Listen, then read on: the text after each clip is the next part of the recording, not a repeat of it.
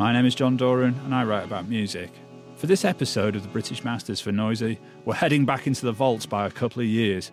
Goldie overcame a troubled youth to revolutionise UK dance music, not once, but several times over, as one of the most prominent innovators in drum and bass. I'm speaking to him today about his return to making music, hanging out with David Bowie, and his belief in reincarnation.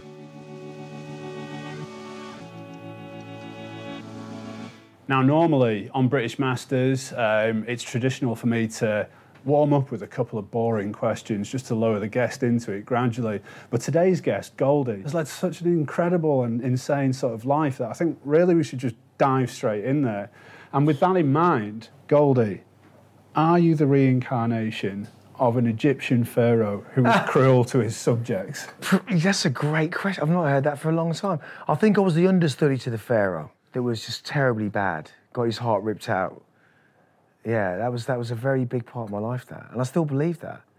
But I always felt you get to this point in your life where you've had so much irresponsible belief system that I'm actually beginning to believe a lot of it. So yeah, I'm strictly fucking bonkers in that sense. I think there's a lot of madness in the belief system thing. Well, we're talking about, like, spiritual health, I guess. What about physical health? I believe you're, like, a real advocate for Bikram yoga now. The only description I can say what Bikram yoga, which I believe should be taught in the prison system, it's what it does to the inside and what it does to the mind. So I'm pulling out a map of your life and putting it into a big, flat position, ironing it out and seeing where the patterns are. But it drove me to reinvent myself and gain wealth in another way, because wealth for me was 5 cars on the driveway. I've just fell for the same shit that my old man did. You know, Ferrari, Bentleys, yeah, look great, wicked, yeah. No, I didn't start Bikram yoga until I was 44. I didn't make a record until I was 27. Never too late. Yeah. So it's one of those things that I think that every kid should get into it. It's a beautiful thing. So this year, for the first time since 1999, you've got a new album out as Goldie, The Journeyman. Why was it right now, nearly 2 decades later, to do a new Goldie album? I'd made studio albums, 8 of them. None of them come anywhere near Timeless. None of them were even anywhere near it. I think the whole Mother project for an addict, a drug addict, and a guy that was fucking really is about to get derailed several times and take every cunt down with him, I felt that I needed to make Mother. I wasn't going to make Timeless 2. I'm an artist. Like, that's what I do. I think it was a really beautiful album. But I kind of think that Timeless was a really beautiful red-skinned girl in the ghetto pushing a nice pram. She's a baby mother. And over the space of a few summers, she became an alcoholic, an addict, lost everything, and the pram became a wheelchair, and she's pushing this thing called gentrification of this electronic music that's so beautiful. And I felt very angered by that. So I felt, for me, I wanted to surpass that album. So I wanted to make an album that was really truthful to what I've been taught by all of the new stuff that's happening. And conceptually, can I make a concept album and do something that's really interesting? Because I wanted to, every record, I want every tune to be, it's directed. It's that thing where I'd play terrible games with myself. You know, track 1, The River, track CD 2, The River, 2 rivers, 2 different vocalists, same track. No one's ever done that. Redemption, I've got a 21-minute version, don't want it compared to Timeless, what, 18.5 minutes. You know, Sun Ra meets Goldie meets Miles Davis turns into a techno record, 172 to 127. The design of it all, I love that, challenging myself to what could be done, what hasn't been done. It is an amazing album. Have you listened to the album? Yeah, I have. I've been listening to it for the last 5 days. I really like it. So, like, the first thing I wanted to say was, like, for people who love drum and bass, they're going to be more than happy. Like, the synths on Prism, Triangle. Prism's Oberheim, that whole... Yeah. It's amazingly, really rich sound. I love I Think of You. That's the one. That's Blue Note. It's so good, such deep production. But then, by the same token, it's not just about drum and bass, is it? But Think of You, Mom Mika, she says, I think of you, I think of you.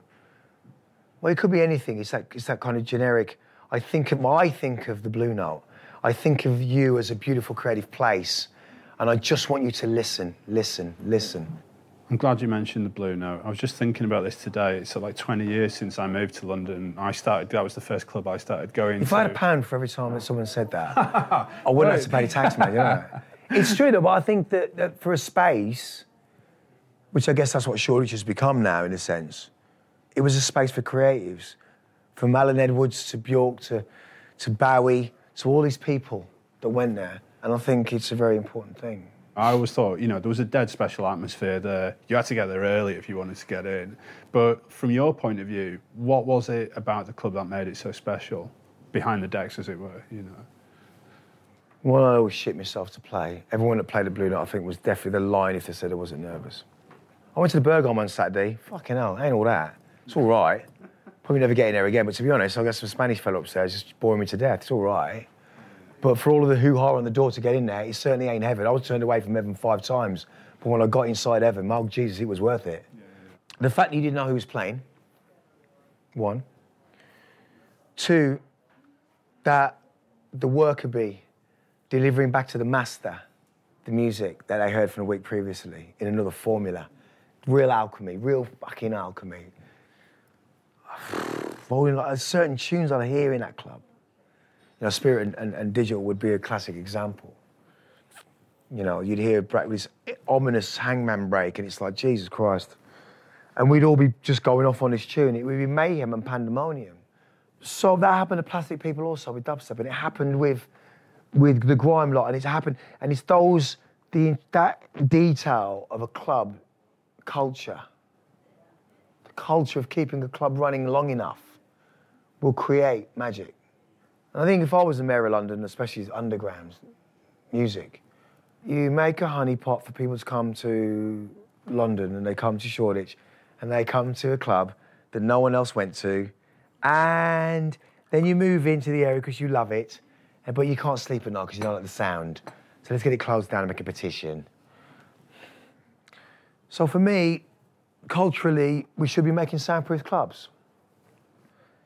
But the magic of that place, man.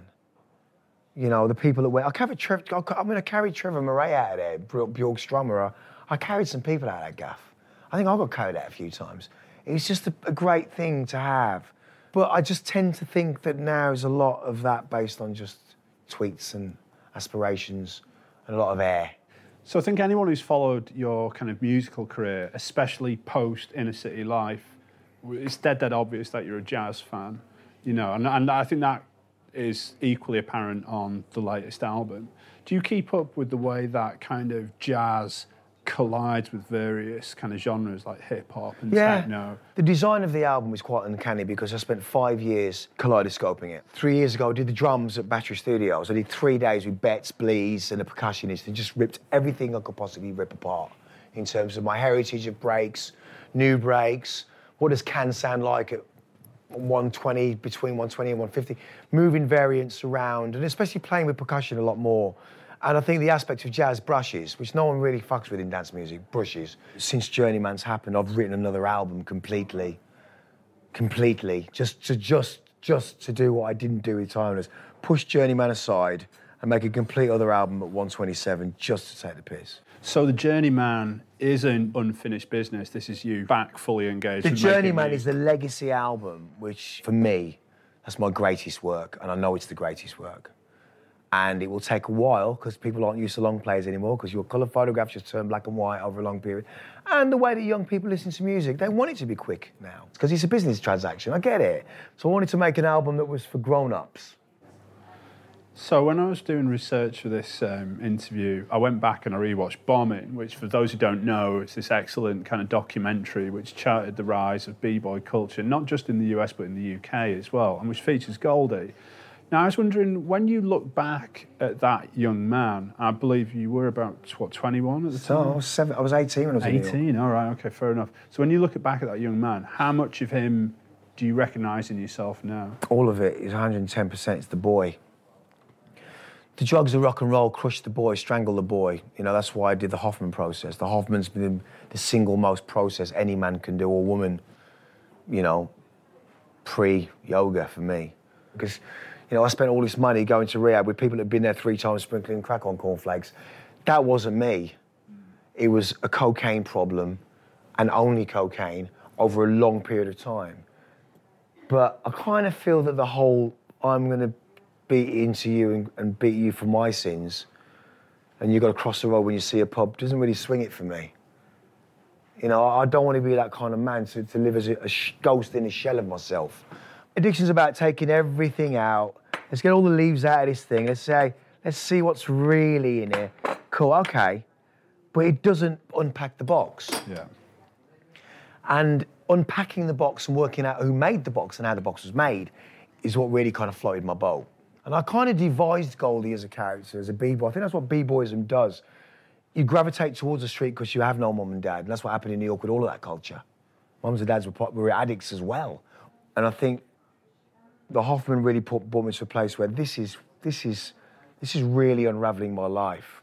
Now, you've been kind of quite open in the past about saying, you know, there's lots of issues from your childhood and being put up for adoption, growing up in grim institutions, having kind of rough time with foster parents. And I wanted to know, like now, at your stage in life, have you put these demons to bed? And if so, kind of what is your motivating force for being an artist now? The family, the fact that I wake up every morning and say that I'm grateful to be alive, and I'm actually at the mortality stage. Now I can do what I want. There's nothing that's been unturned, but that kid, answering your question, is 100% right here, right now, right next to me. We're living the dream. For many people, me included, you know, Timeless literally is the sound of the 1990s. You know, it's the sound of my mid-90s. What's brilliant about that album is it's the high contrast. Then it's dead obvious that, you know, it's about living in cities, it's about living in inner cities. There's this undercurrent of darkness to it. But another thing that doesn't always get said about this album is it's incredibly optimistic, it's incredibly beautiful, it's incredibly sophisticated. I always wondered, how was this ever your first album? And it's not your 7th album, it's not your 8th album. How was this incredibly sophisticated record just your debut? Because of the levels of adolescent puberty I'd gone through. And I'm a layered, graffiti makes you layer things really well, starting from like going back to dark. It was always that. Which is why I think, and I will stand by it, the Journeyman is up there with it. If not edging it, to be fair. It's gonna take time for people to absorb it, I get that. Because I don't base things on fucking hype and from social media. God, this album, the must. You're gonna live with it, and it will live with you, and it will change and morph. One day you'll be into redemption, and the next thing you'll have Mountains on loop. Because Mountains is Portishead, and it's Massive Attack, and it's all of that. So for me, going back to what the point of this is that it's not produced, it's designed. It's also a very upbeat album in terms of celebrate. I want to celebrate the fuck I've done with this music. I also want to celebrate, you know, being alive and I've been lucky enough to get ripped to pieces by the British press over and over again and to be reincarnated over and over again with it. I'm on one for the road. What was it like holding a gun to David Bowie's head on camera? Oh, that's just a really good question. Beautiful. David, he helped finance that film, brilliant. He changed my whole perception. The one thing I'll say about David, when it comes to writing music, he said to me, reinvention, he phoned me up, I'd just done Truth, and I'd written Truth. I'd written all of Truth. He phoned me up and he went, Goldie, always take into consideration the performance of an artist. Yeah, just leaving that with you. I put the phone on. So Trenton, give Davey 10% of Truth quickly. But rightfully so, because of the way that he performed it. But on that film set, he was brilliant. He got to be his little East End, as apart from Labyrinth, he got to be his little East End gangster, which is brilliant. He's brilliant to work with. It's been an absolute pleasure. Thank you. Cheers. That was a bit fucking long-winded, wasn't it? That was me, John Doran, talking to a British musician who has changed the course of popular culture. This is the British Masters podcast. Watch the visual versions of the episodes on YouTube by searching Noisy British Masters and subscribe here to get new episodes of the audio version. Godspeed, friends, and remember, listen to Electric Wizard.